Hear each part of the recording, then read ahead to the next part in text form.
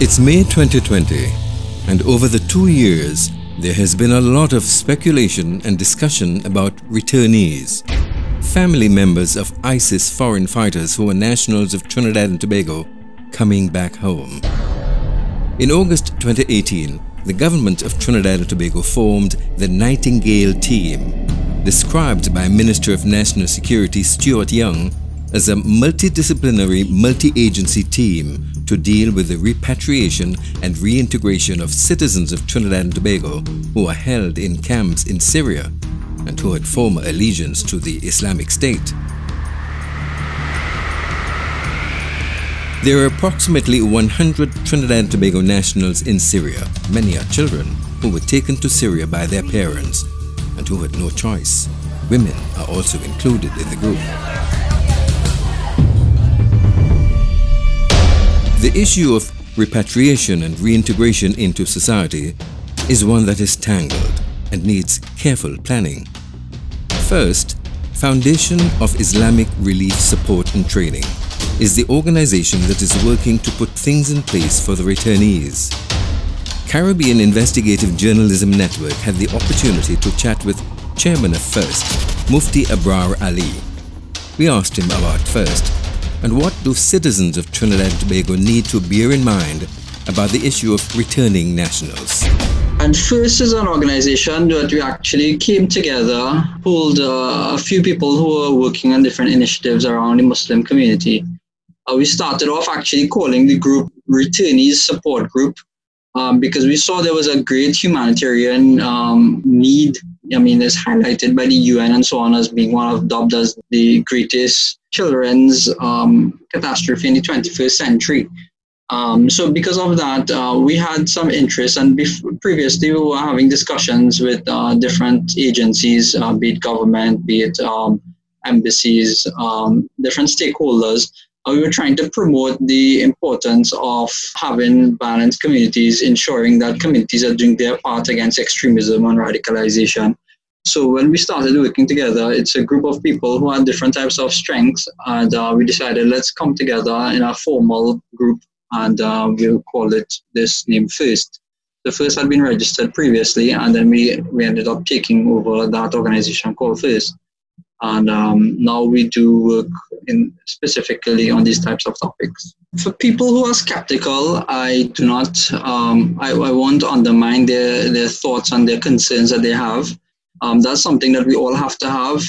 Definitely, it's a concern that we have in FIRST as well. As part of the national security and the need for a balanced approach, we have to be careful about how much allowance we give to people who might have had previous encounters with, radicalization and also extremism and so on. And that's an ongoing thought that we have to maintain throughout in the country at large and the world. So it's something that we're cognizant of, and we definitely want to maintain, and we want to keep that thought alive. However, being balanced as well, you have to put things in its context. And one of those things that we do generally try to highlight is freedom, foreign fighters or people who would have had some type of exposure to extremism are still human beings, and they're still supposed to be treated in such a way that is becoming of a human. And that would mean sometimes that they might have to go through incarceration if it's deemed necessary, if they're actually charged and so on, and that's a given. I think everybody agrees on that. But even with that, the humanitarian aspect of it should not be forgotten at any time. So if there are actual engagement, there's a process that needs to be taken, and any civil society and any law can understand that that's a very important aspect of our law and order. That being said, though, most of the foreign fighters that we've heard about and we've always had such a big concern about, many of them are no longer alive. And the people that we generally are talking about are children and women and people who are left to wither on their own and who have no support. So our group is generally focused mainly with that part of it, where we're looking into children and women's issues. For adults and for men, we've not really had so much need because we've actually not had any major cases We've heard of some cases, but we have not had anyone, talking about them or having any need to, help repatriate or bring them back in any way. It is without doubt that a whole of society approach needs to be adopted if there is to be successful reintegration. In November 2019, a report from Middle East Eye News surfaced stating that there were close to 100 TNT nationals at the Al-Hol camp in Syria. According to Mifti Abrar, the figures, based on feedback from family members in Trinidad, suggest the most recent number to be 68 children aged 14 and younger. How is reintegration possible? Abrar Ali went on to share his thoughts. Well, part of the whole society approach is definitely there's many prongs to this fork and to the approach. We have to have different players in the game. One of them is definitely law enforcement. We can all understand that. National security and the need to either protect the outer borders or having law enforcement ensure and enforce law within the borders. So those are given, and those are two things that we definitely work with and we acknowledge and we will always support.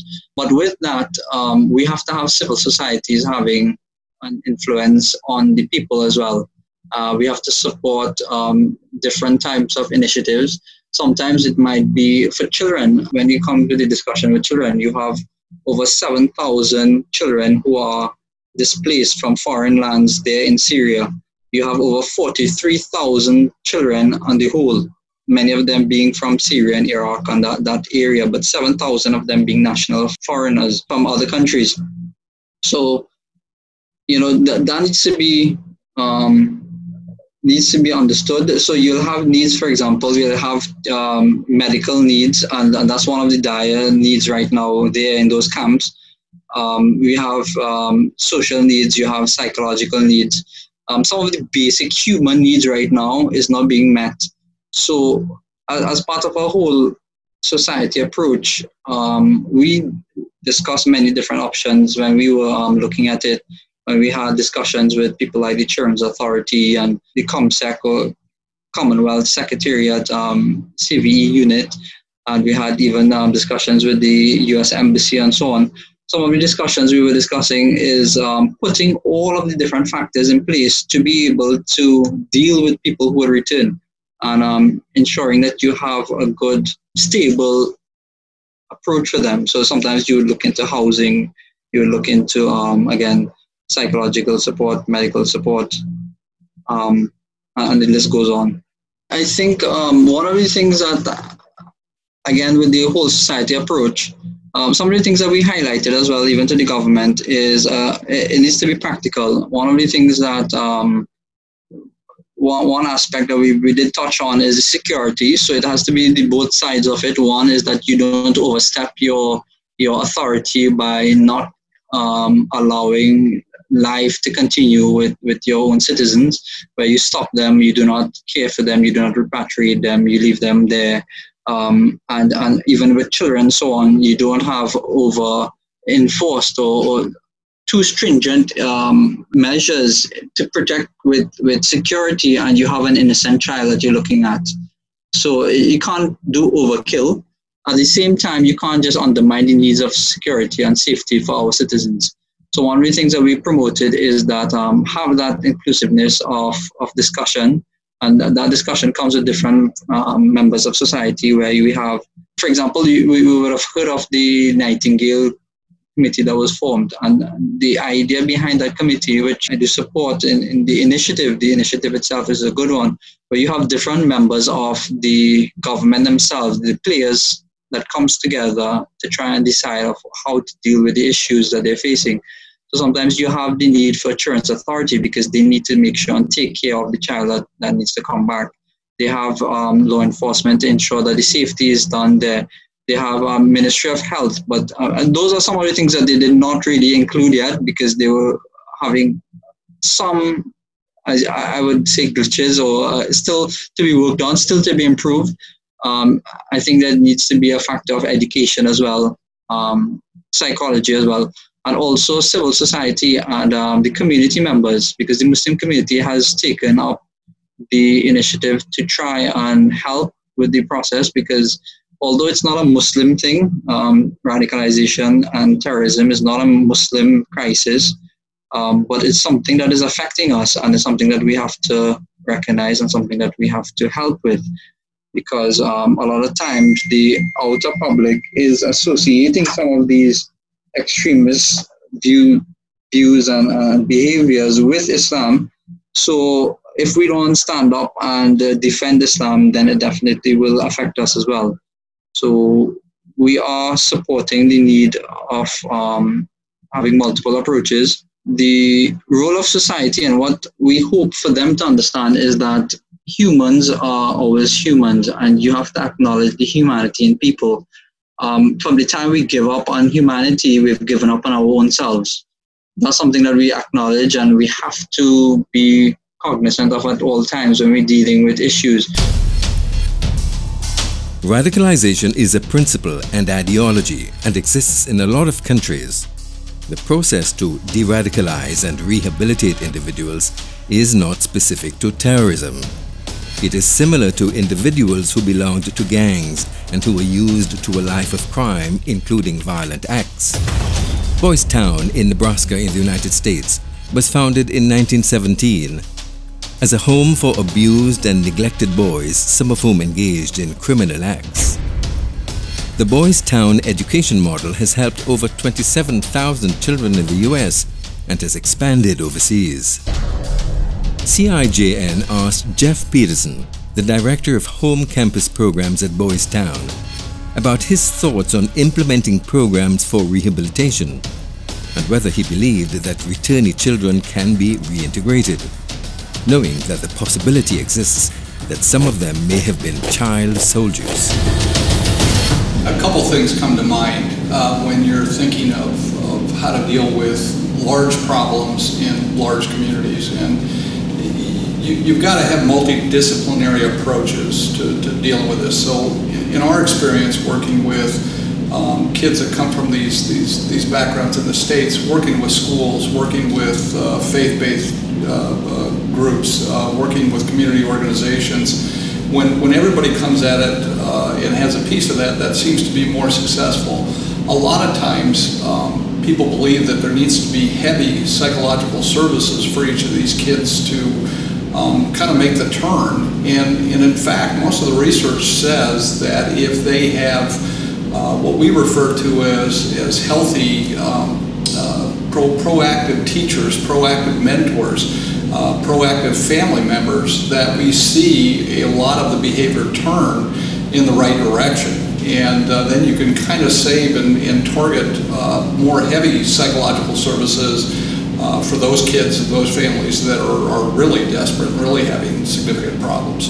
I absolutely believe that kids should be and can be reintegrated successfully. And you know, if you think of the way the way we approach children that engage in problem behaviors, and I would say that engaging in extremist behavior is a behavior.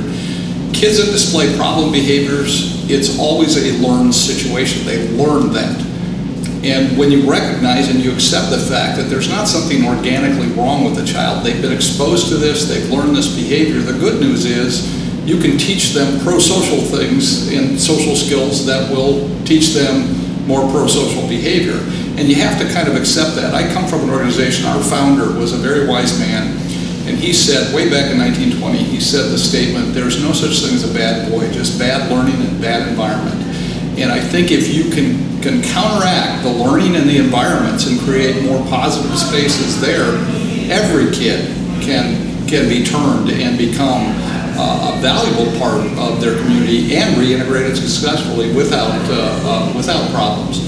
To ignore that problem and not provide any specific or focused services, you are asking for some further problems. If you don't intervene with something and some good programming, the chances of that kid learning new behaviors is pretty remote. But if you target and implement some good programming in the schools, in the community, with the families, and with some psychological supports, I think all those kids can be reintegrated successfully. Knowing that the reintegration process is multifaceted and organizations such as the Children's Authority in Trinidad and Tobago will be part of the efforts. The insights from a psychologist sheds light on what is necessary for an effective program. We asked Dr. Rachel Nelson, Director of the Colorado Resilience Collaborative at the University of Denver, what she believed the approach in Trinidad and Tobago should be.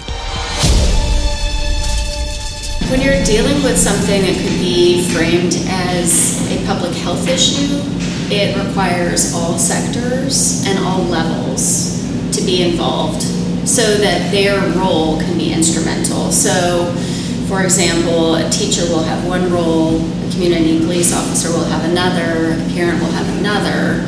So programming and decision making really has to be an interdisciplinary effort. Because no one piece of the community can handle the issue by themselves. ISIS propaganda included footage of child soldiers, and we asked Dr. Nielsen if she felt they could be reintegrated and how can it be done. This was her response.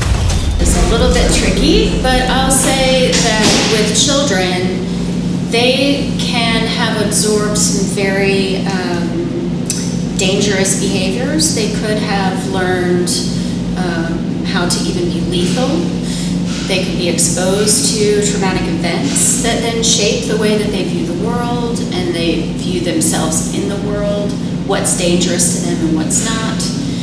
And they're coming back to a place that they may not be familiar with at all. My understanding is that they may have not ever been here. So, based on child development, I think people need to understand that their ability to problem solve is still developing. They don't have a lot of experience even just being on the planet. But everything that they have experienced tells them this is who I am, this is where I am, this is what I need to do. They're going to be clinging to their families and probably one or two key adults in their life and might be looking to them for everything.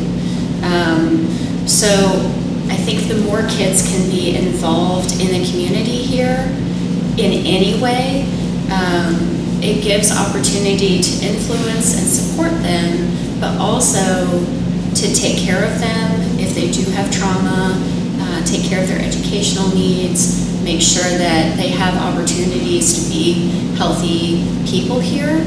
And what goes along with that is also making sure that they're not doing things that are dangerous.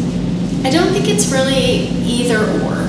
I believe that it here will probably look more like them immediately being in the community, being in a private residence and going to a local school, but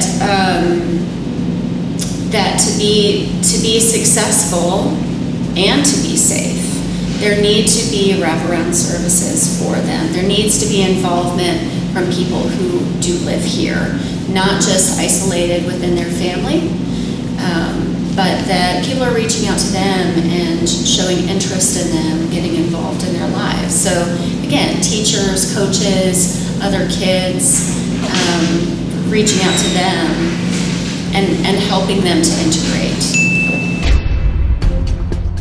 Mufti Abrar Ali also shared his opinions about radicalization as chairman of FIRST. Well, one of the things that I think is really important and something that we've been working on as well from our side at FIRST is having a structured measure in what we would call de-radicalization. De-radicalization programs has different approaches. Sometimes it depends on the type of group that is dealing with it, the approach of the government. So there's many factors that actually influence that radicalization. One of the things that we definitely have to be mindful of is the type of people that you're dealing with would be different, and each one of them would have a different way of interacting with you. Some would be outright opposing and not ready to engage with you. Some of them would be very sympathetic and would openly explain their situation and their plight, and they would be openly admitting their mistake and direction that they have taken. So that's something that we are very much interested in supporting the radicalization program.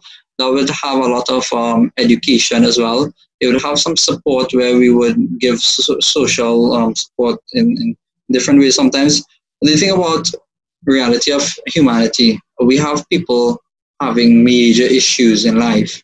When you go to find out, what's the problem with that person, you realize that it's just because that person didn't have a square meal on a daily basis that caused them from one to the other until that's where they reach in the end.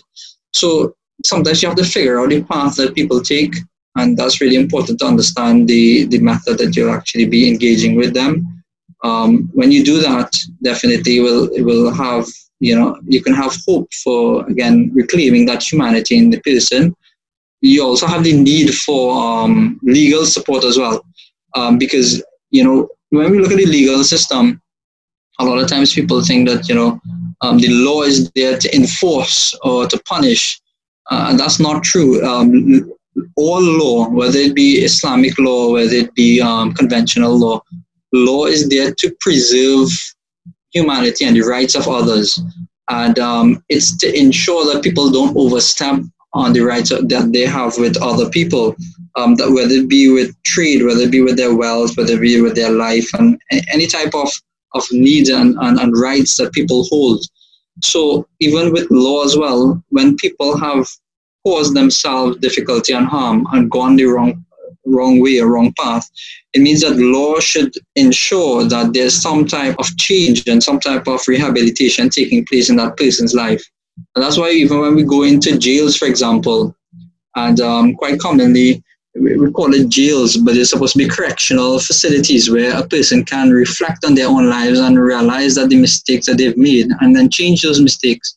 So correctional facilities are not supposed to be centers where we actually increasing crime. And quite frankly, a lot of places in the world, it's one of those schools for crime that you can go to. So you go to a jail, you'll learn a lot of the tricks of the trade.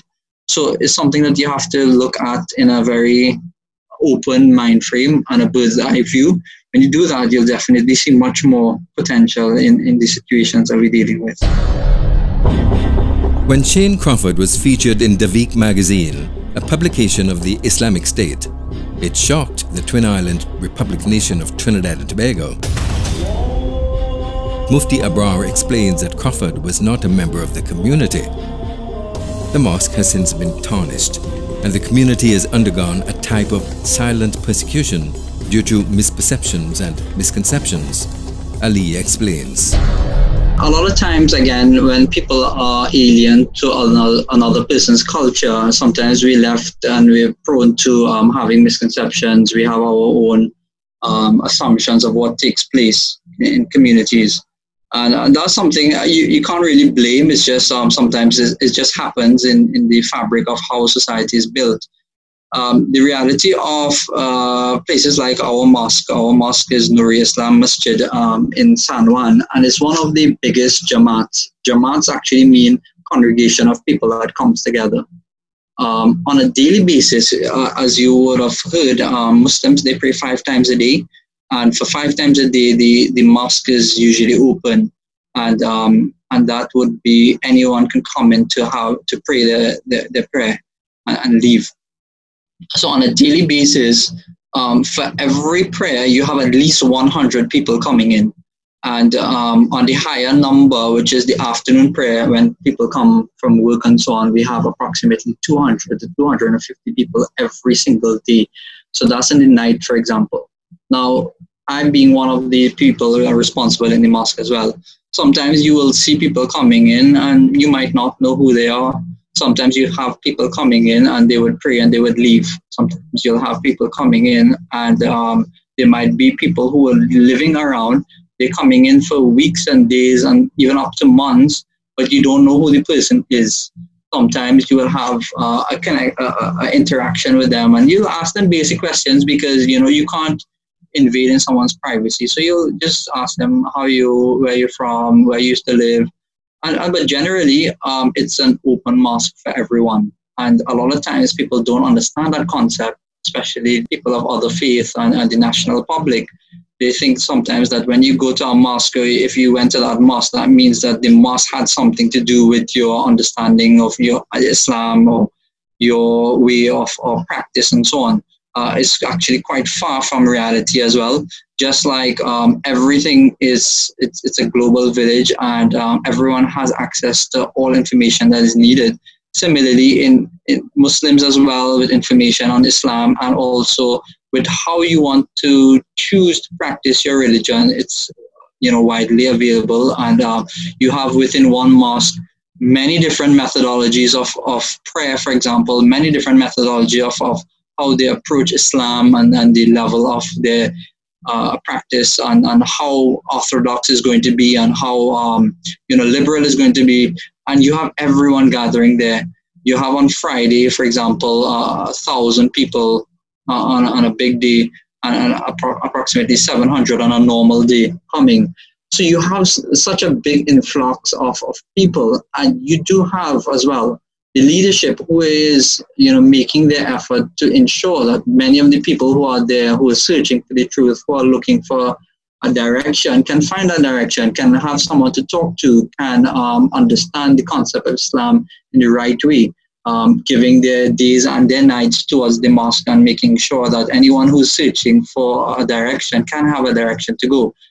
But you do have a reality to deal with, and the reality is that we cannot control our members, and we cannot control people on the whole. It's a free country, and everyone's able to do as they please. So one of the things I do want to highlight, the Nur Islam Masjid has been one of those long-standing masjids in the country. It is approximately 65 years old in its history.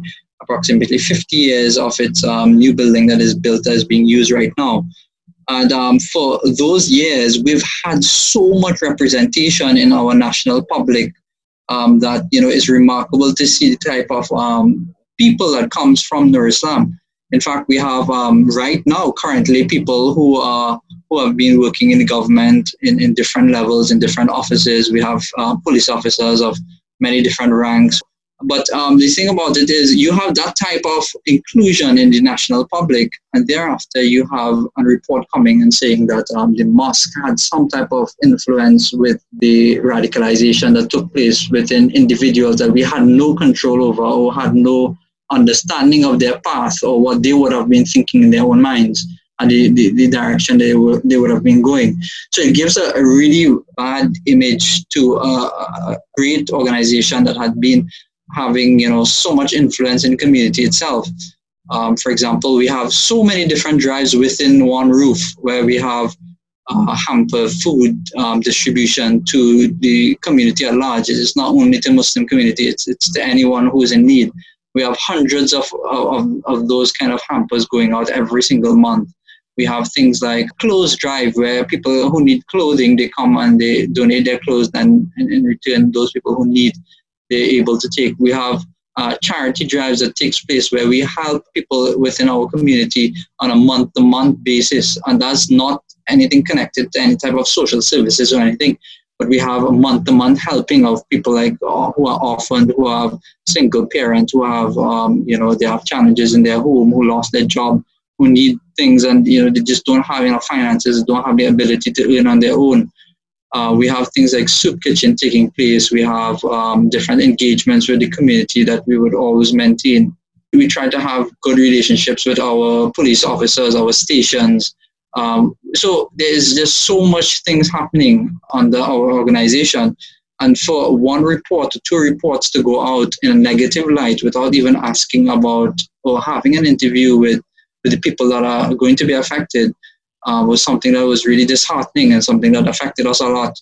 And not just that effect that we're claiming, but we've had dozens of people who had, for example, visas for 20 years plus, and who had, who had been having family, for example, in the US, and they've been living there for, their whole lives kind of thing, and, married and stuff across there. And then you have a problem with their visas here and they're getting cancelled. And when you ask them, why did your visa get cancelled? There was no obvious reason. They've been they had no change in their entire life. The only connection that many of them were able to connect was that they were from this community of Nur Islam. And that was really unfortunate that people had to go through that type of scrutiny. People were sent back. Again, the damage was done, and it's not very easy to get rid of that problem now, but it's definitely something that we had to deal with, and we're still dealing with it. Mtima Solwazi, founder and CEO of the Oral Tradition Roots Foundation, has been working with vulnerable youth in at-risk communities for over 2 decades. He holds degrees in sociology, psychology, and criminology. When asked what upsets him when it comes to the coverage of radicalization in Trinidad and Tobago, this was his response. So I think the media at times, may not be all the time, but at times they go off on sensationalization, in that when news or issues of radicalization comes to the fore, it's like a race to see who could get the best story. And in racing to get the best story, oftentimes they overlook the human side of the story. They overlook the people who are oftentimes affected, who are not directly involved in the acts of radicalization. So for instance, this recent case of persons leaving Togo, it might sound unusual, but a lot of us didn't know until the act actually occurred.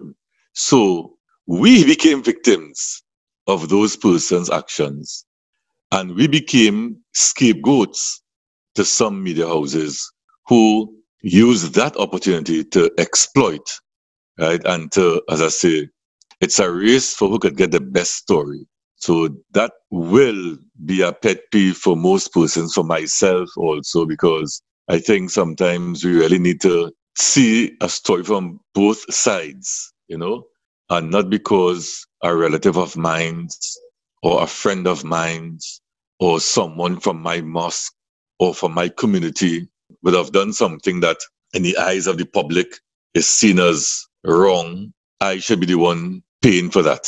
I should be the one being subjected to forced interviews because they will find you out, they will reach you wherever you are.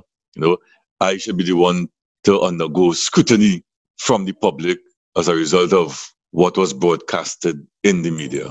So that's it. Then what do we do to address the misconceptions that exist? Mr. Solwazi had this comment. You know, it's really interesting that this interview comes on the heels of what's happening in the United States and around the world in terms of that response to the murder of George Floyd. And I saw a video on Facebook where this African guy is saying that, I'll use me for example, my name is Mtima Solwazi. I'm a father of one.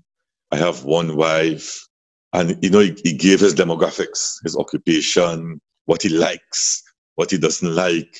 He speaks about his parents, where he grew up, you know, and he said, I just think I should introduce myself before you call the police.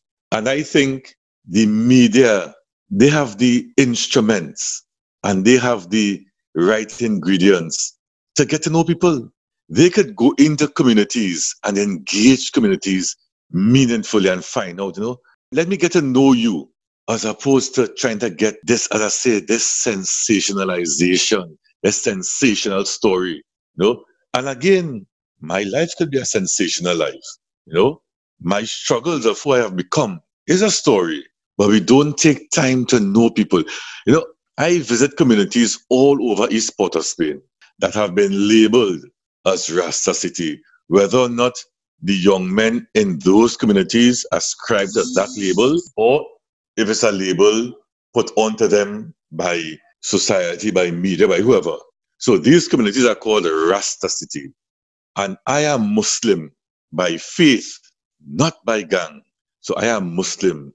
And I traverse throughout all these communities that are labeled Rasta City. And I remember one time there was a shooting in one of these communities, and it is alleged that it was Muslims who came and shot and killed someone and stuff like that.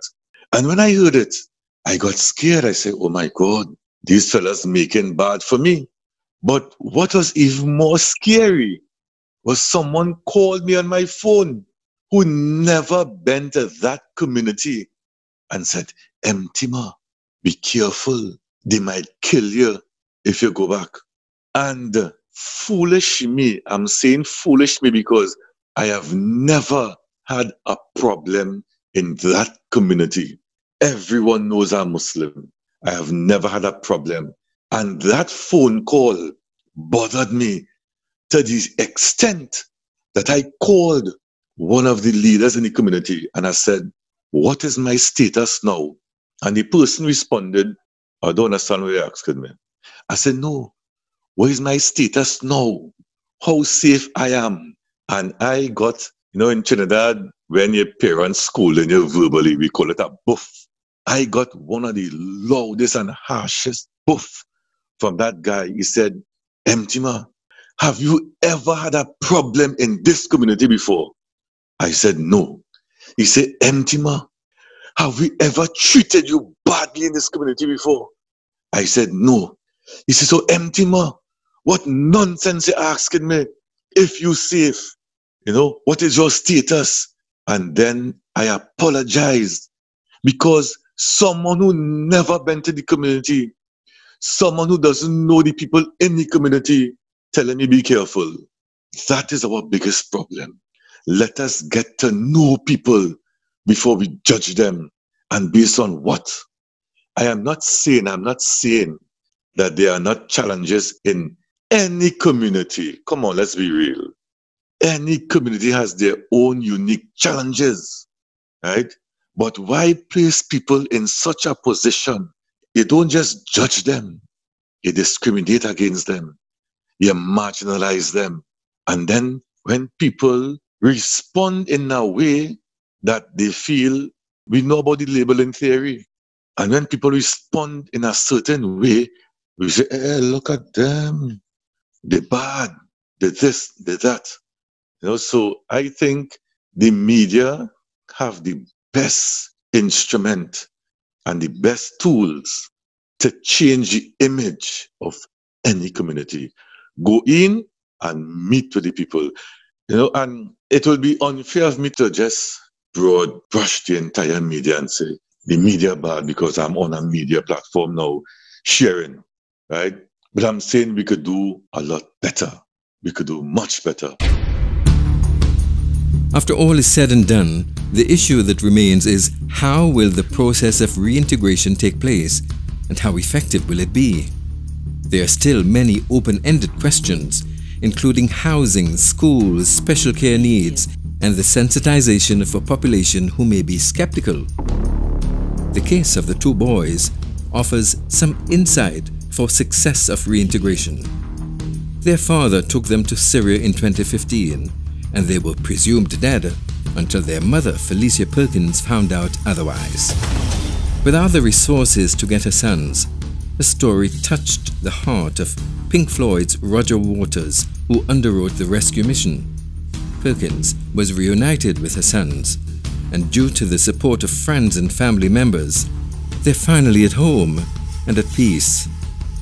But it shows the importance of community and family.